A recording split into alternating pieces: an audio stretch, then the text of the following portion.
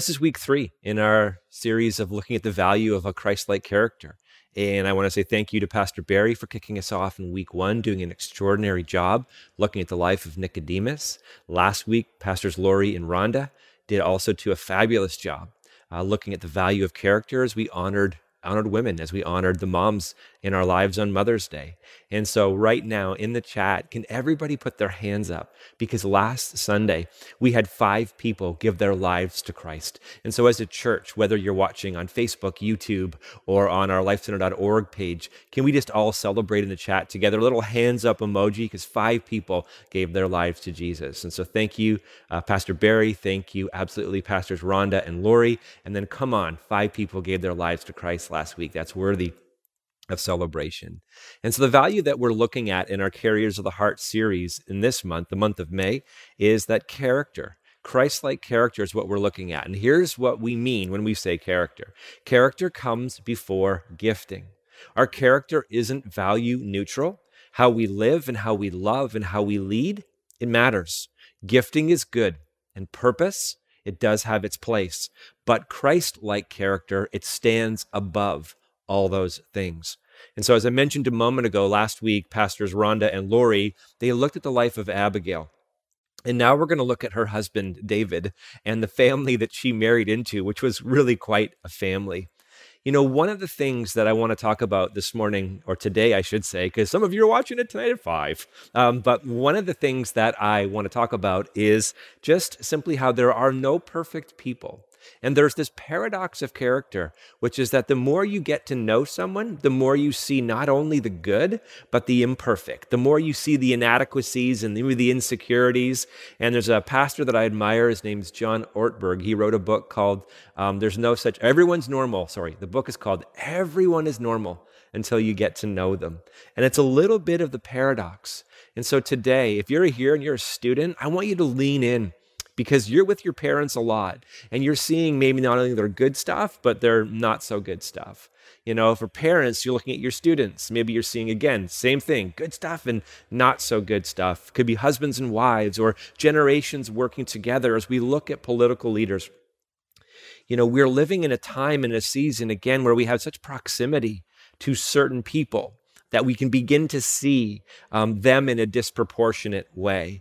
You know, we're also living in a time where there is so much content that is being produced, but oftentimes so little power being seen or being evident. And I believe there's this little prophetic whisper that I'm chasing, that could it be that an area that God is trying to address in our lives, but also in the church, is how we view lines of authority. Because all through Scripture, where there's healthy lines of authority, there isn't just content that's produced, but there's the power of God that begins to flow. I'm not talking about authoritarianism or silly things like that, but just a clarity of authority.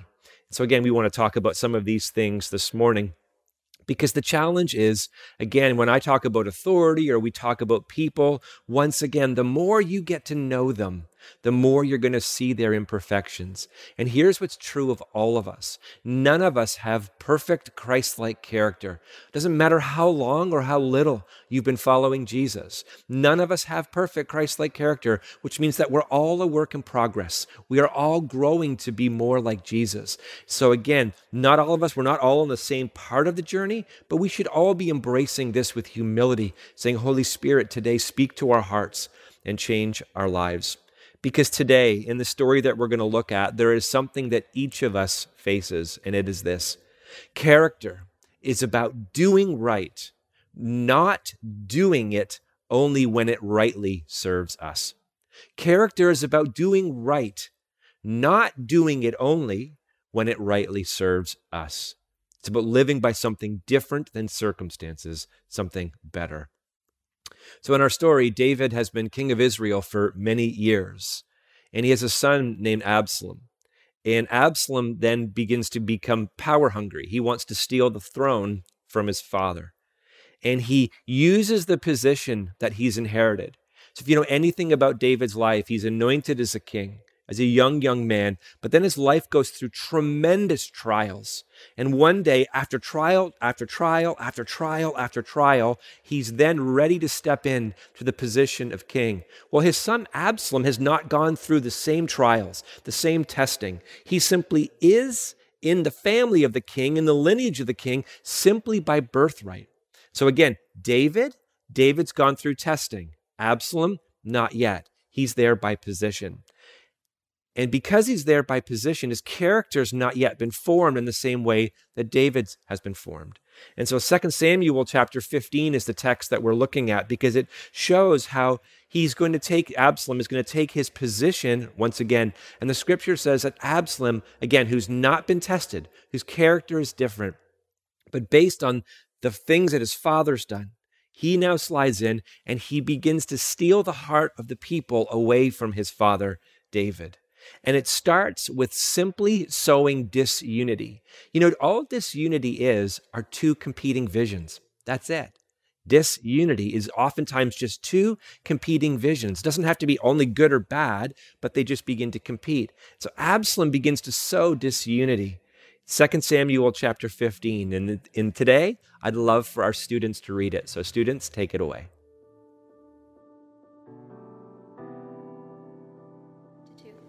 In the course of time, Absalom provided himself with a chariot of horses and with 50 men to run ahead of him.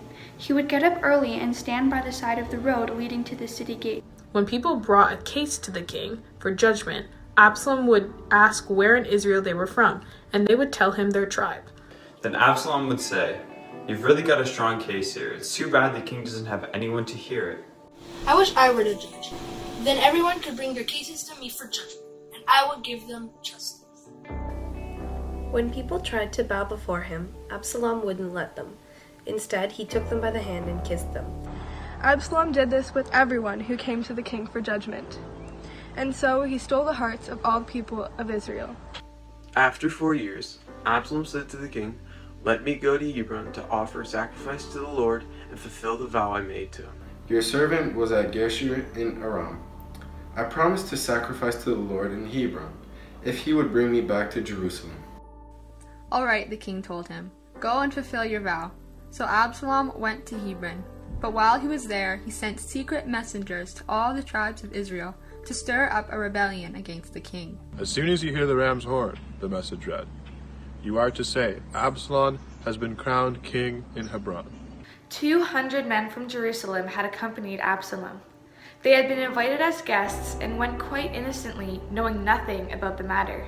While Absalom was offering sacrifices, he also sent for Ahithophel, the Gilonite, David's counselor, to come from Gilo, his hometown. Soon many others joined Absalom and the conspiracy gained momentum. A messenger soon arrived in Jerusalem to tell David, "All Israel has joined Absalom, the conspiracy against you." Then David said to all his officials who were with him in Jerusalem, "Come, we must flee, or none of us will escape from Absalom. We must leave immediately, or he will move quickly to overtake us and bring ruin upon the city to the sword." "We are with you," his advisors replied. "Do what you think is best." So the king and all his household set out at once. He left no one behind except 10 of his concubines to look after the palace. The king and all his people set out on foot, pausing at the last house to let all the king's men move past to lead the way. There were 600 men from Gath, who had come with David along with the king's bodyguard. Then the king turned and said to Attai, a leader from Gath, "Why are you coming with us? Go back to the king of Absalom. For you are a guest in Israel, a foreigner in exile. You arrived only recently, and should I force you today to wander with us?" "I don't even know where we will go. Go on back and take your kinsman with you, and may the Lord show you his unfailing love and faithfulness." But Ittai said to the king, "I vow by the Lord, by your own life, that I will go wherever my lord the king goes, no matter what happens, whether it means life or death." David said to Ittai, "Go ahead, march on." So Ittai the Gittite marched on with all his men and the families that were with him. Everyone cried loudly as the king and his followers passed by. They crossed the Kidron Valley and they went towards the wilderness. Zadok and all the Levites also came along, carrying the Ark of the Covenant of God. They set down the Ark of God and Abiathar offered sacrifices until everyone had passed out of the city. Then the king instructed Zadok to take the ark of God back into the city. If the Lord sees fit, David said, he will bring me back to see the ark and the tabernacle again. But if he is through with me, then let him do what seems best to him. The king also told Zadok the priest, "Look, here's my plan. You and Abiathar should return quietly to the city with your son Ahimaaz and Abiathar's son Jonathan. I will stop at the shallows of the Jordan River and wait there for a report from you." So Zadok and Abiathar took the ark of God back to the city and stayed there. So David walked up the road to the Mount of Olives, weeping as he went. His head was covered and his feet were bare, as a sign of mourning. And the people who were with him covered their heads and wept as they climbed the hill. Now David had been told, "Ahithophel is among the conspirators with Absalom."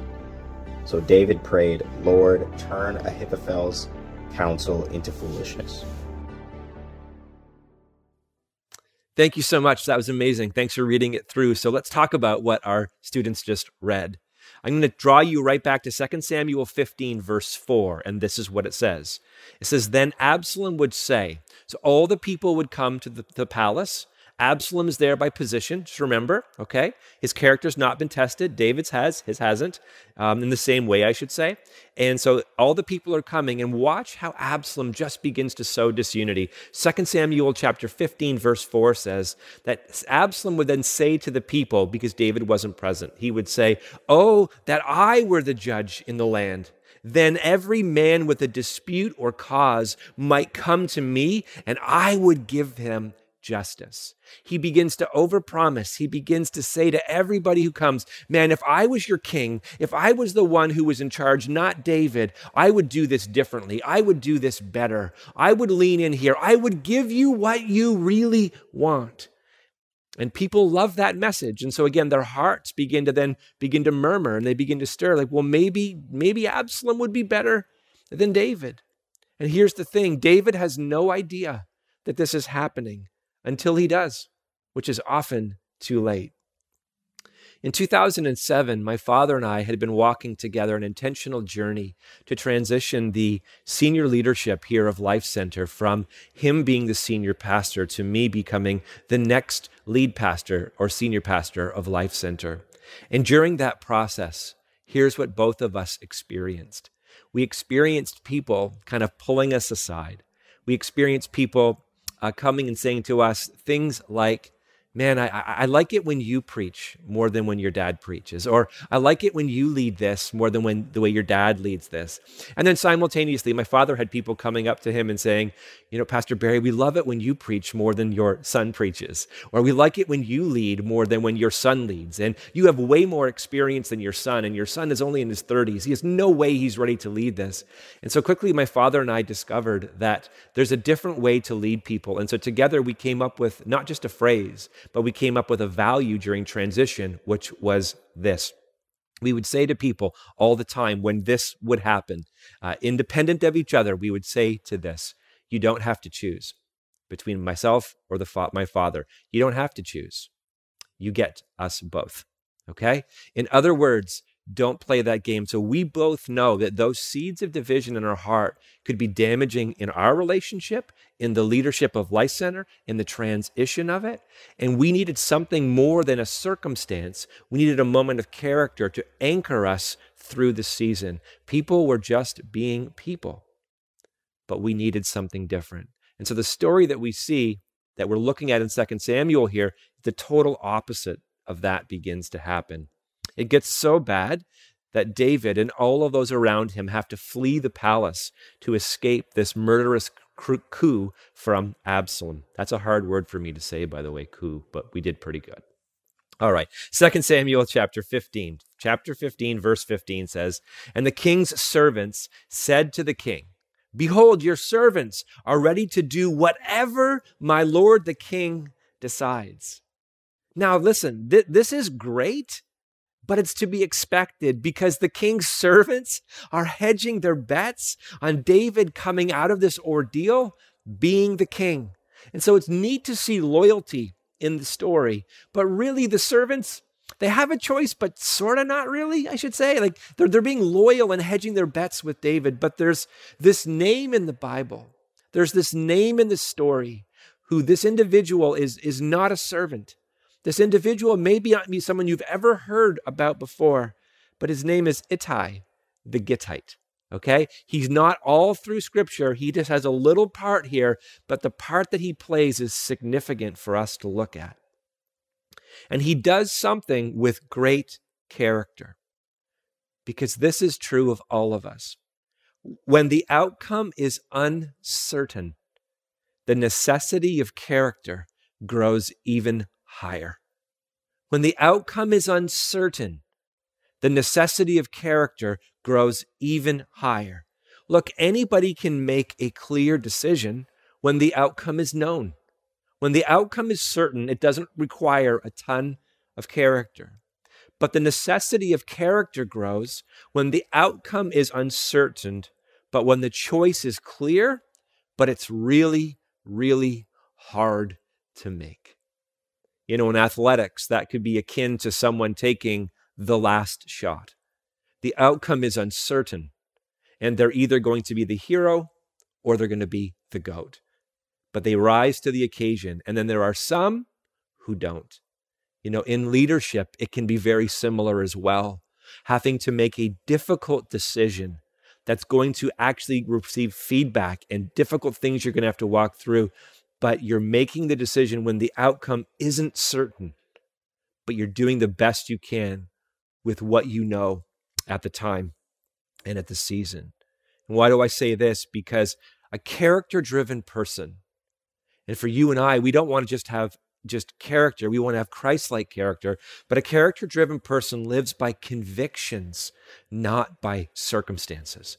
We live by something more than what we think, more than what we feel, that we anchor into God's word. We anchor into who Jesus is, and we live by the conviction of Christ, not by the circumstance of culture, not by the circumstances that we think, feel, or desire. We feel all those things, we think all those things, we experience those things, but we anchor our character into something different. Now, again, none of us do this perfectly, which is all of us need to grow and have humility, as I said at the beginning.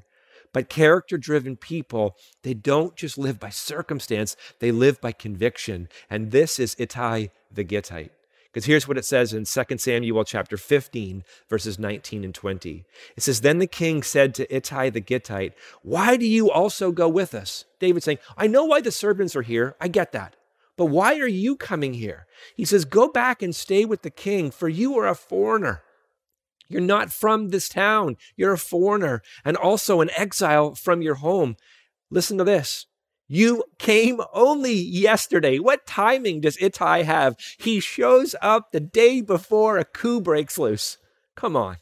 "You only came yesterday, and shall I today make you wander about with us, since I go I know not where?" David's saying, I don't know how this is going to end. I don't know if I end up as king. I don't know where this goes. So with you following me, you aligning with me, this could be the end of your life. This could be the end of your brother's life. So he says, go back and take your brothers with you, and may the Lord show you steadfast love and faithfulness towards you.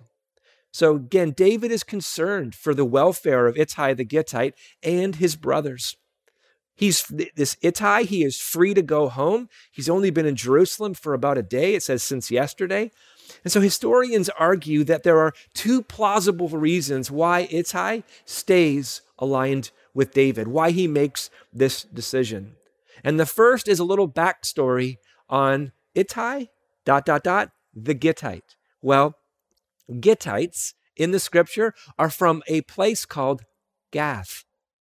Now, if you know anything about the life of David, a light bulb should have gone off there, because in David's story, when he was a lot younger, he shows up and there is a Philistine from a place called Gath, where David has this momentous moment in his life and in his character formation in trusting that God is with him as he opposes and defeats a giant by the name of Goliath. It's in 1 Samuel chapter 17. And why does this matter? Why is this significant? Well, some historians argue this, that defeat as David defeats Goliath, that moment had such a profound effect to all the inhabitants of Gath that his story, the story of David, lived on later and generation after generation. So long after this day, David has trial after trial after trial, and Gath begins to rebuild and reform, and there's a man by the name of Ittai, and he shows up, and he's heard about David. And there's something significant that he knows. There's something different about David, that the Lord is with him. Why is that significant for you and for I? Because I want to speak hope to some of you today. Because the impact of today's character-driven decision won't show up until a future tomorrow. Don't look for a reward today for doing the right thing. Don't look for maybe a pat on the back or gratification for making a hard call or a character-driven call in this season. But in this story, the character-driven decision that David makes so many years previous, historians argue that it had such an effect on the individuals, the men of Gath, that story resounded and maybe had an influencing reality on why Ittai stuck with David in this moment. So again, for some of you today, you may be making character decisions for your business, character decisions for your family, standing up for what's right, standing up for what's good. And there's no pat on the back. There's pain. There's all of those things.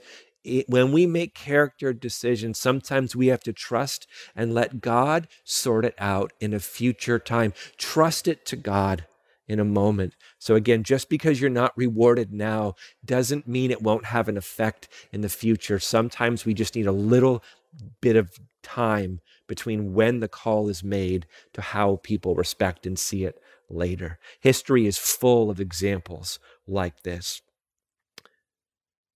You know, David, in this story that we're telling, finds himself in another battle, not like the one with Goliath, but this one is more painful because that was with an enemy combatant, but this one is with his own son, and this one is very close to his heart. The outcome is just as uncertain for David as it was with Goliath, as now it is with Absalom, but the pain, as you can imagine, is much, much greater. The scripture says in 2 Samuel chapter 15, verses 21 to 22, "But Ittai answered the king, 'As the Lord lives, and as my lord the king lives, wherever the Lord the king shall be, whether for death or for life, there also will your servant be.'" That's what Ittai says to David. And David says to Ittai, "Go then and pass on." And it says, "So Ittai the Gittite passed on with all his men and the little ones who were with him." And so perhaps it was the story of David way in the past that influenced Ittai. Or perhaps it's simply this. Perhaps it's not that complicated for Ittai. Perhaps it is simply and profoundly this. He's not concerned on this day about who might be king. He is simply concerned about who is king today. Perhaps Ittai is simply a man of character, that yes, one day it might be Absalom, but it isn't this day. And I am called to do what is right on this day, not hedge my bets for a future day. You know, there's no such way. There's no right way to do the wrong thing. And perhaps for Ittai, it is not more complicated than that. Now, the stakes couldn't be higher. If Absalom prevails, then choosing David's side could mean death. But I love how the scripture says, for Ittai, that doesn't seem to matter. He says this. Here's what Ittai says. "As the Lord lives," capital L-O-R-D. So now he's speaking to God. So as the Lord lives, and then he says, "As my Lord," small case, L-O-R-D. That's David. So Ittai is simply saying, this isn't my call. This is a God thing that's happening. So as the Lord lives, and then as you live, I'm going to do what is right. You are king today because of what God's decided.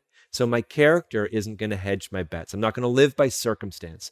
I'm going to do what's right, even if it means death, even if it means penalty, even if it means that I don't win, even if it means I don't succeed. I can't control that, but what I can control is there is absolutely no right way, David, to do the wrong thing in this moment. Ittai the Gittite is a man of character, because Christ-like character is formed in us through submission to an ultimate authority that is higher than compassion, that's higher than circumstances, that's higher than culture. And that's why together, as we're looking at this value, it's not just any type of character, it is Christ-like character. The written word of God reveals the living word of God, who is Christ. It is this whole thing of intimacy with God before ink, that we don't worship. We don't worship words. We worship the living Christ, who we read the word, we see Jesus revealed. So you and I, as individuals, we want to anchor our character, our imperfect, our broken, our messy character. We want to anchor it in something that's greater than compassion, something that's greater than circumstance, and something that's greater than what our culture says. We want to anchor it in someone who is true all the time, and that is Jesus. That is Christ the Lord. So now you might be asking, well, how does the story end? Does Absalom or does David prevail? Did Ittai the Gittite, did he make the right decision? Well, that's 2 Samuel chapter 18, and you're welcome to read it. But for me, it misses the point, because the heart of what we're driving at today is character, is learning how to make the right call when the outcome is uncertain. So if you need to know the end of the story, 2 Samuel chapter 18, you can read it. I want you to think about your life and your character right now. There's an old quote that goes like this. I don't know who it's attributed to. It's been attributed to so many different people. I don't know who originally said it. I didn't originally say it, but this is what it says. It says, the person who asks is a fool for 5 minutes, but the person who does not ask remains a fool forever. None of us, as I've said a few times this morning, none of us have perfect character. Every one of us need to have humility to grow to be like Christ. And all of us live too close to our lives to sometimes see our blind spots. May we not be fools or foolish. May we not live in pride, thinking we have everything figured out. May we not be like Absalom, who takes position to do improper things for selfish motive and agenda. May we have the courage to allow God's word to convict our heart, to transform our lives. May we have the courage to trust people who are trustworthy and wise, and ask them to speak into our lives and speak to our character, that don't just pat us on the back, but help lovingly grow us and guide us. Because again, when the outcome is uncertain, the necessity of character grows even higher. And so questions, do you live your life by circumstances, or do you live it by character? And what does uncertainty reveal about your character that the Holy Spirit may want to heal? Maybe you are living for a reward on this side of eternity, but perhaps making a hard call or a character-based call. Maybe it's not living for the applause of today, but for the well done one day for tomorrow. If you're here watching wherever you are and you don't know Jesus, here's what I want you to know. When the outcome was uncertain, Jesus loves you and Jesus died for you. Before you and I accepted him or even opened our heart, he still died for us. So if you're watching today and you've never given your life to Christ, I want you to know that you are loved by the God of this world, that you are literally one open heart moment of embracing who Jesus is away from moving from an outcome that is uncertain to an outcome that can never be stolen because of the work of Christ, the salvation of Christ, the grace of God that you need in your heart and in your life. And so today, would you open your heart to God's gift of grace? Would you move from a place, again, of an outcome that is uncertain to one that is absolutely solidified in the finished work of the cross of Jesus Christ? Because he doesn't just love you a little. He loves you a whole lot, no matter what your character reveals, where it's good or where it's bad, where it is healthy or where it's unhealthy. The reality is, while we were sinners, Christ loves us and he dies for us. And so Christians, as you've probably seen on a bumper sticker somewhere, we aren't perfect, just forgiven. But that isn't an excuse for us who are followers of Jesus. It is not an excuse for us to stay immature, but to lean in every week, every day, to growing little by little or leap by leap to be more like Jesus. And so, church, let's allow God's word to speak to our hearts and to grow our character in this season.